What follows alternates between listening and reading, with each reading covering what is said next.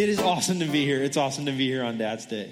And I am so blessed to be at City Church. And I have loved walking through the book of Jonah together. And we're going to continue that.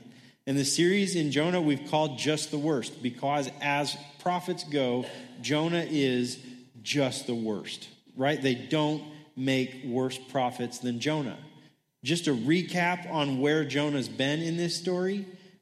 He's a prophet of God, and prophets have a very simple job. Okay, I didn't say easy. There's a distinction, but it is simple. Okay, when God tells you something, you say it. He says, go tell these people this thing, and then you do that. That's all your job is as a prophet. Jonah hears a word from the Lord at the very beginning of the story. God says, go to Nineveh and preach against them because they have been evil. And Jonah says, okay, God, different idea. I'm going to go the exact opposite direction. I'm going to go to a place called Tarshish, which is nowhere near Nineveh.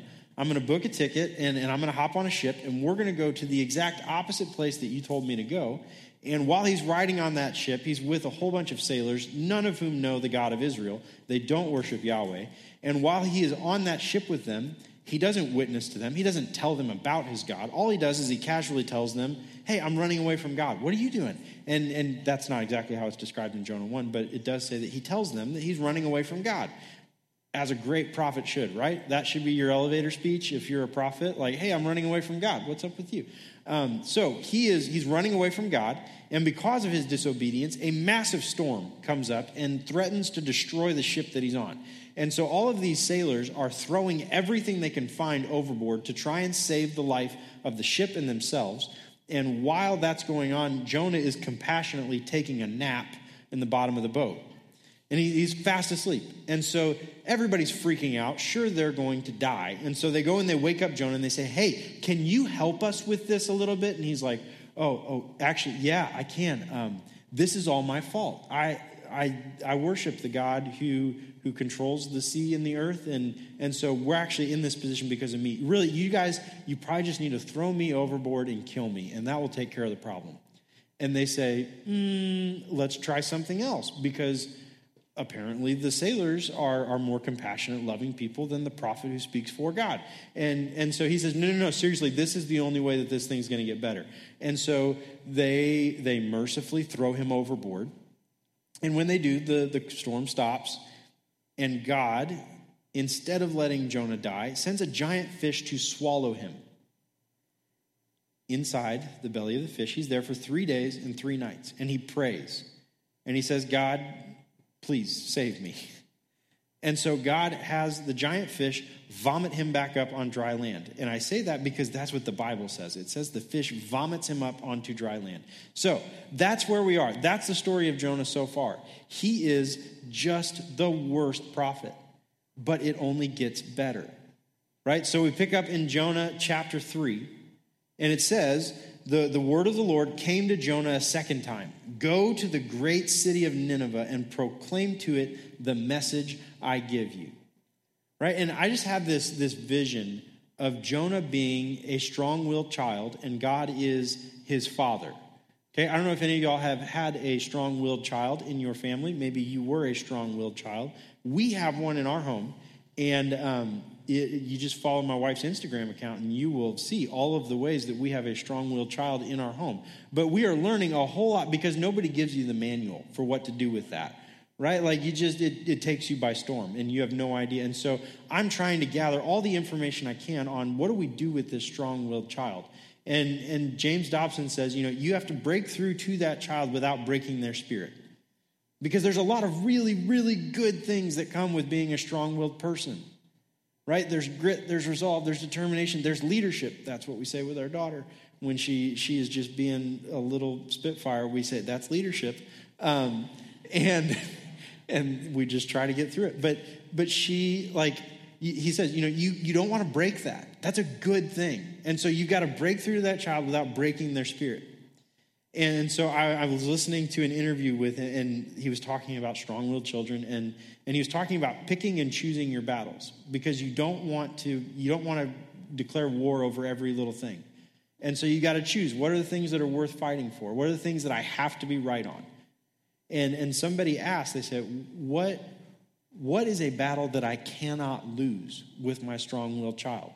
And he thinks about it for a second, and he says, the first one. Don't lose the first battle, because that sets a tone for the rest of them. And you don't want a life with a strong-willed child who thinks that they might be able to win every fight they go into. And so I just thought that was like fascinating advice, and I would have liked to have known that before my first battle. But that's really good advice for someone who's not parenting.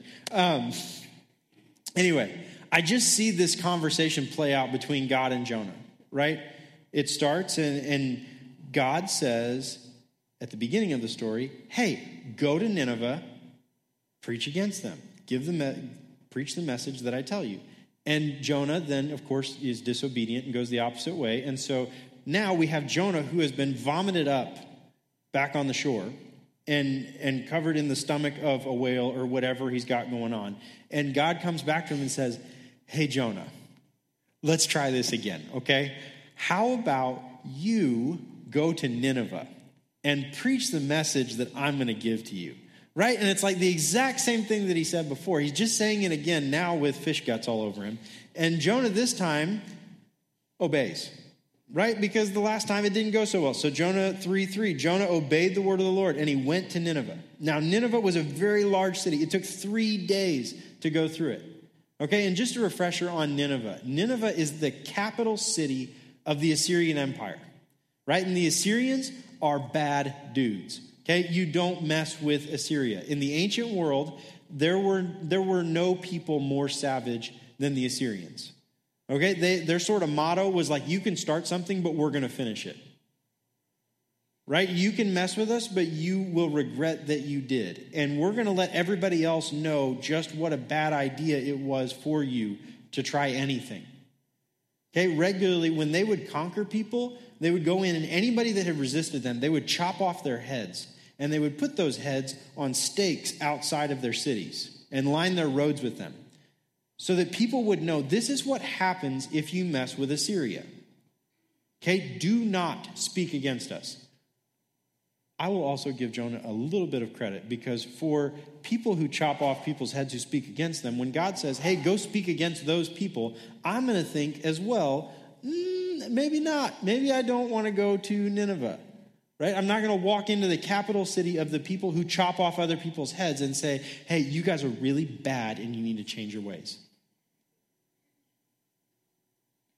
But that's what God tells Jonah to do.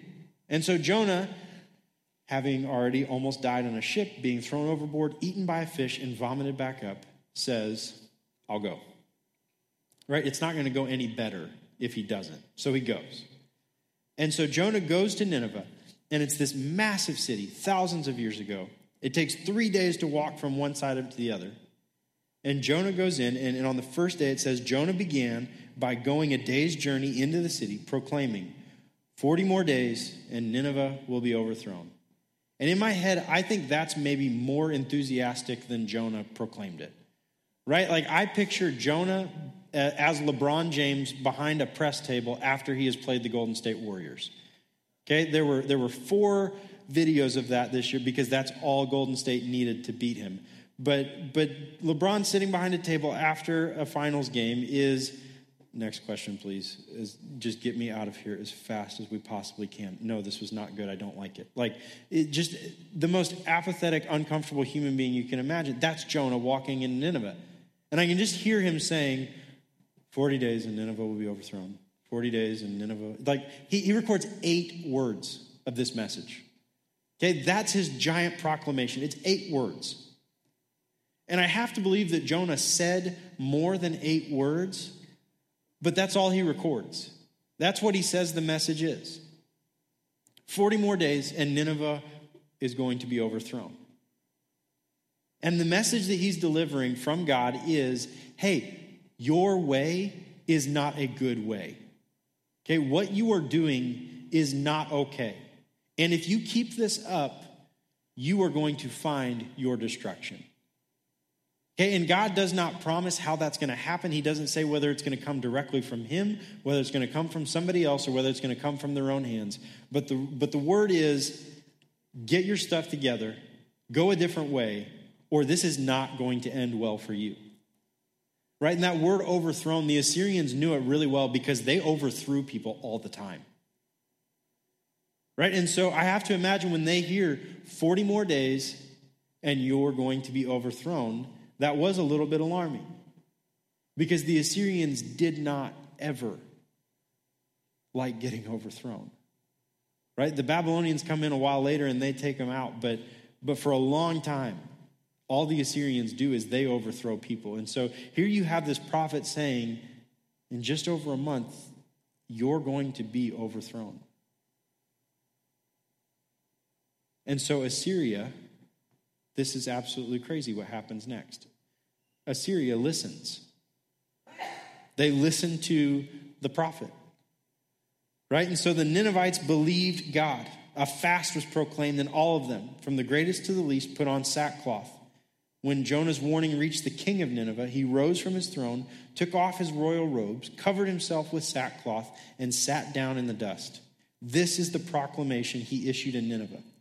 By the decree of the king and his nobles, do not let people or animals, herds or flocks, taste anything. Do not let them eat or drink, but let people and animals be covered with sackcloth. Let everyone call urgently on God.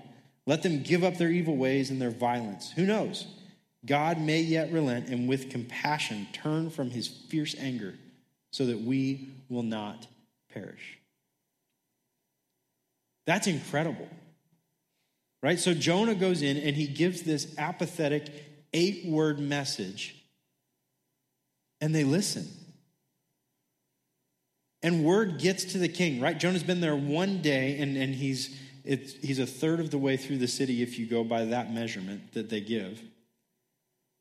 And he says, hey, you guys need to change how you're doing things. This is not going to end well for you. And they all say, oh, well, maybe we should. Word gets to the king, and the king says, everyone stop. This is a big deal. We have to change how we do things. And so change everything. Let's change course. Another way you could say that is let's repent. Right? And so let's change how we're doing things because this is not going to end well. Everybody put on sackcloth. Put sackcloth on the animals, right? Like the king goes all in on trying to turn things around. He says, let's cover up the animals and make them mourn. I just want to know, the king is not taking care of any animals himself if he's declaring that we should put sackcloth on chickens and goats, right? Like that is a statement declared by a man who does not have any chickens or goats himself. Have you ever tried to just imagine that? Like get a burlap sackcloth and try and think of how you're going to bungee that to your animals. And I don't think that's going well for anybody. But that's what the king says. Like we're all in. Okay? We are going to change this thing up. We are going to do this right. And we're destined for destruction anyway. We get it. But maybe if we turn a different way, God could have some mercy and compassion. And something absolutely insane happens, and God does have mercy and compassion. Right? The next verse says, when God saw what they did and how they turned from their evil ways, he relented and did not bring on them the destruction he had threatened. And this seems really, really crazy, right? And I know a lot of people, when they read this for the first time, it's like, wait, God should not do that. Can God change his mind like that? Like these are bad people. These are Assyrians, right? It is not, no, God's not supposed to love these people. That's exactly what Jonah thinks, by the way. And we'll unpack that more next week. But Jonah is not cool with this scenario playing out where God decides we should forgive them. I'm not going to destroy them. But here's the thing, it's really not that crazy of a thing to have done. And there's actually a couple clues that we have as to how this is really not a new play in God's book. Okay, in chapter 4, we actually find out that Jonah knew that this was a possibility. Jonah actually comes to God and has a fight with him in chapter 4 and says, I told you at the very start I didn't want to go because I knew you'd do this. What does that say about Jonah? Again, he's just the worst. But Jonah says, I knew when you told me to go to Nineveh and give this message that they were going to change and you were going to have mercy on them. And so Jonah was not caught off guard at all by this action of God. Jonah wasn't surprised at all, because the other clue that's in here is God says 40 more days. And 40 days is a really significant time period in God's story with his people. Noah and his family were on the ark for how many days? 40. How many years did the Israelites wander in the wilderness? 40. How many days was Jesus in the desert being tempted? 40. How many days did Jesus appear to people after his resurrection? 40. 40 days is the period that God says, let's see what happens. 40 days is the period of trial. 40 days is the period of, let's see if they turn it around. And so the fact that God's message is 40 more days and Nineveh will be overthrown. God is saying 40 more days for you to figure out if you want to be overthrown or not. Because this is not the first time that God makes declarations like this to a kingdom. Right? If you read the rest of the Old Testament, time after time after time, God speaks to his people through prophets like Jonah. And his message is, your ways are evil. They are destructive. They're not good. They're not my ways. And if you guys don't turn around, I'm going to let you be overthrown. You will be overthrown, whether it's from my hand or the hand of your enemy or your own hand yourself. But what you are doing, it doesn't work. It's wrong. And it will be your end. But he always follows it with, but if you would turn back to me, my arms are open wide. I would love to save you. I would rescue you in a heartbeat. But I can't do it when you're choosing what you're choosing. That's the story of God with his people. You don't have a very good way of doing this. It will destroy you. But if you would just turn back to me, I would love to rescue you from it. Right? That's the story of God with his people, and he's playing it out with the Assyrians. And now it's not just a story about Israel. It's not just a story about Nineveh, because this is our story too.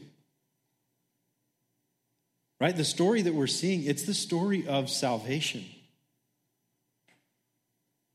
God says, hey, your ways are not very good.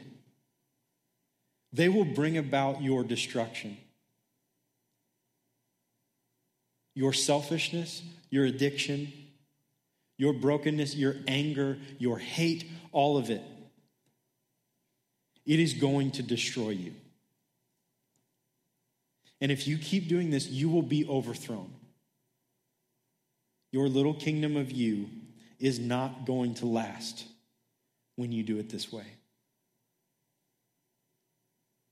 But you have 40 days.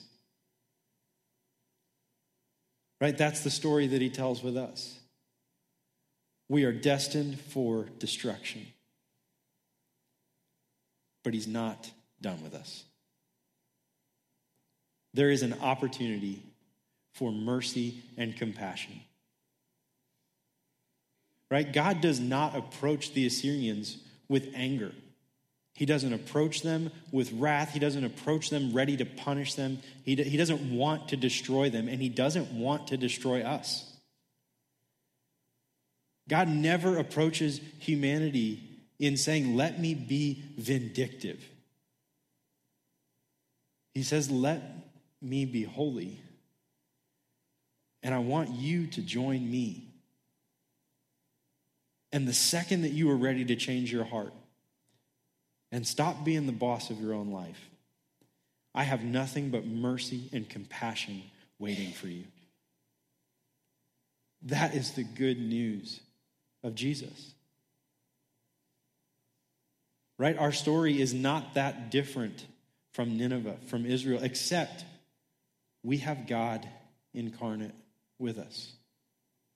Right? God did not enter our story as the punisher. He did not enter our story as the vindictive, angry God. He entered our story as Jesus Christ. He entered our story as the one who loved perfectly. He showed us what it looks like to love others. And through his life, death, and resurrection, he has invited us to a completely different life. One that is not destined for destruction. He has invited us to play a role in a kingdom that is everlasting. A kingdom that is redeeming all of this world. God loves Nineveh, even when Jonah doesn't. God loves Nineveh, and he actually uses people like Jonah to reach Nineveh.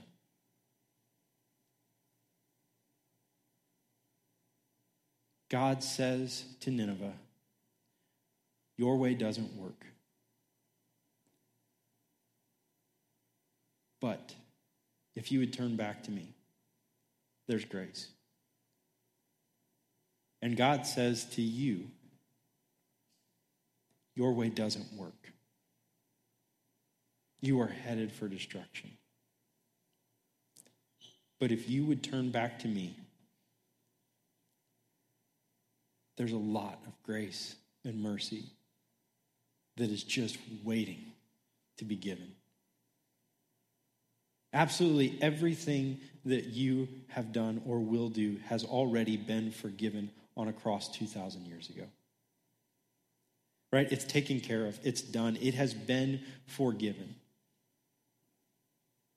The question is, do you want to accept it?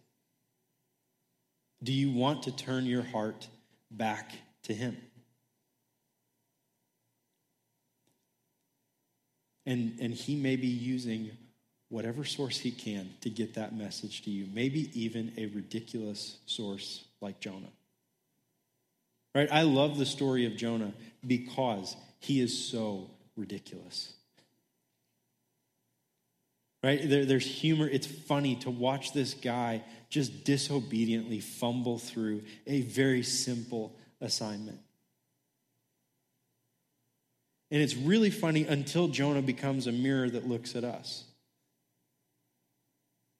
And the reality is, I see Jonah in me way more than I ever want to admit. I see someone that knows God, yet I just think that I have a better way sometimes. I don't like the way that he's called me to love, and so I embrace a different way of loving someone. And I've got all sorts of great justifications for it. They chop off people's heads and put them on sticks. But really, the way that he has called me to is a much better way. And God wants to use people like Jonah, like you and me, to reach Nineveh. Right? That's the second part of the good news of Jesus. It's not just that we have been saved. It's that we have been saved so that he can use us to save Nineveh. Right? We exist not just for ourselves, not just for a ticket to heaven someday, but to bring heaven here, to see our city redeemed and transformed, to see our world redeemed and transformed. God uses people like Jonah, people like you and me, to bring that about. The question is, just like for the Ninevites, do you want to listen? Do you want to say yes to his way.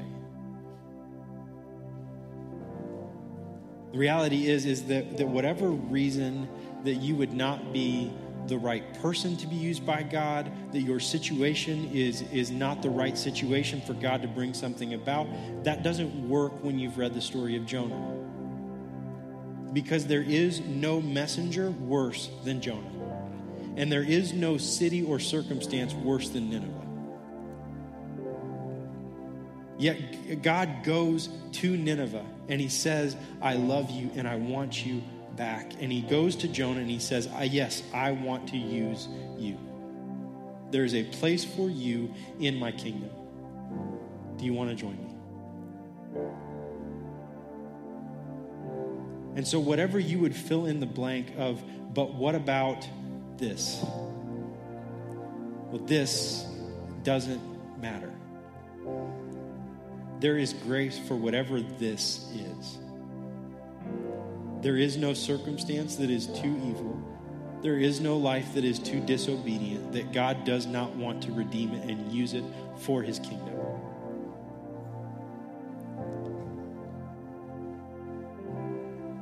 So who are you in the story of Jonah? Maybe you're Jonah who is disobedient. And you know all the right stuff. You know it very clearly, but you just, no, you've got a different way in mind. And you're still trying to navigate your own way.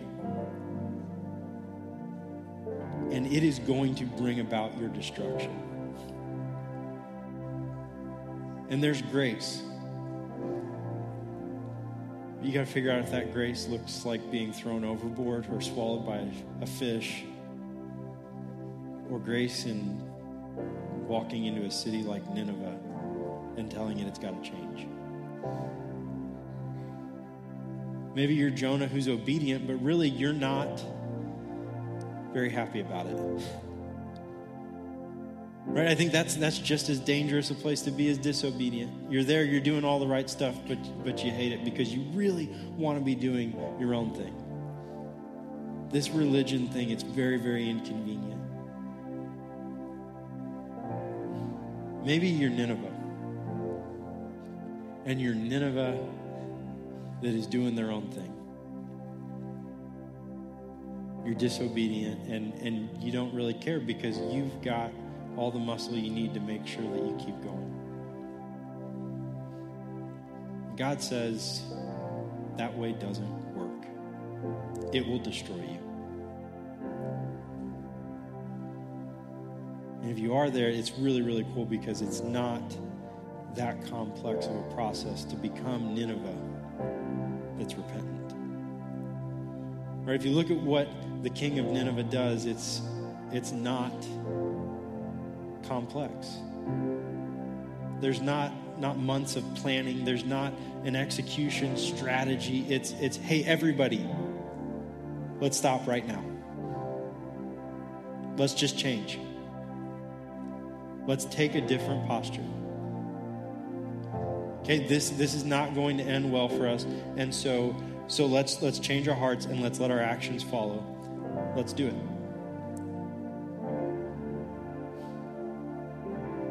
Following Jesus, it is not an easy thing, but it is a simple thing. It's a conversation. It says, hey, I know my way is not the best way. And I recognize it will bring about me being overthrown. And so I can let that happen however my way is going to bring that about. Or I can just give you the keys. Say, Jesus, overthrow me right now. That is a really, really good choice to make. And if you've not made it,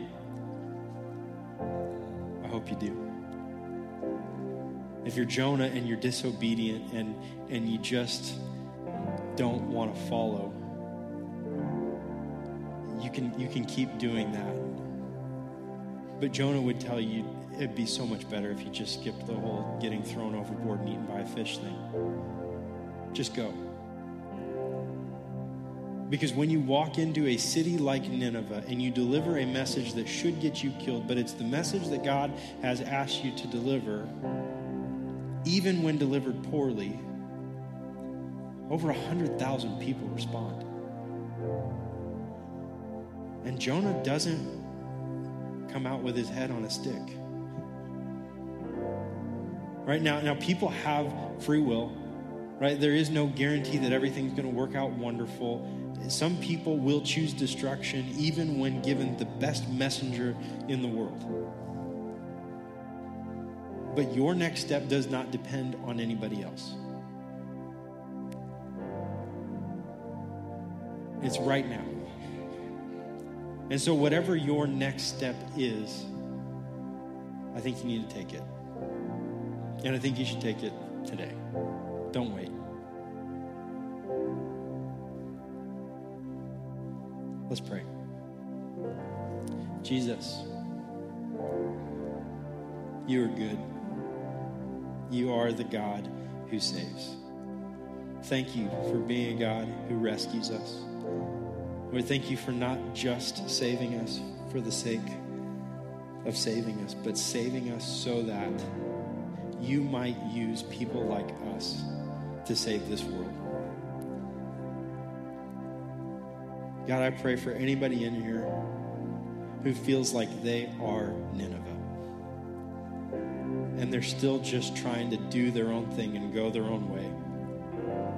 Lord, I pray that you would show them way before 40 days is up just where that path leads. I pray that they would know the mercy and compassion that awaits anyone who says, let's call on the Lord. Jesus, I pray for my brothers and sisters that are Jonah. And they need to take a step of obedience. Lord, whatever that is, I pray that they would have the courage to take it. I pray that we, your people at City Church, would be people who have the courage to say yes. So, Lord, may we be the bride that you envision. May we be people who are obedient, who love being obedient, and who see your kingdom come here like it is in heaven. Jesus, I pray these things in your name.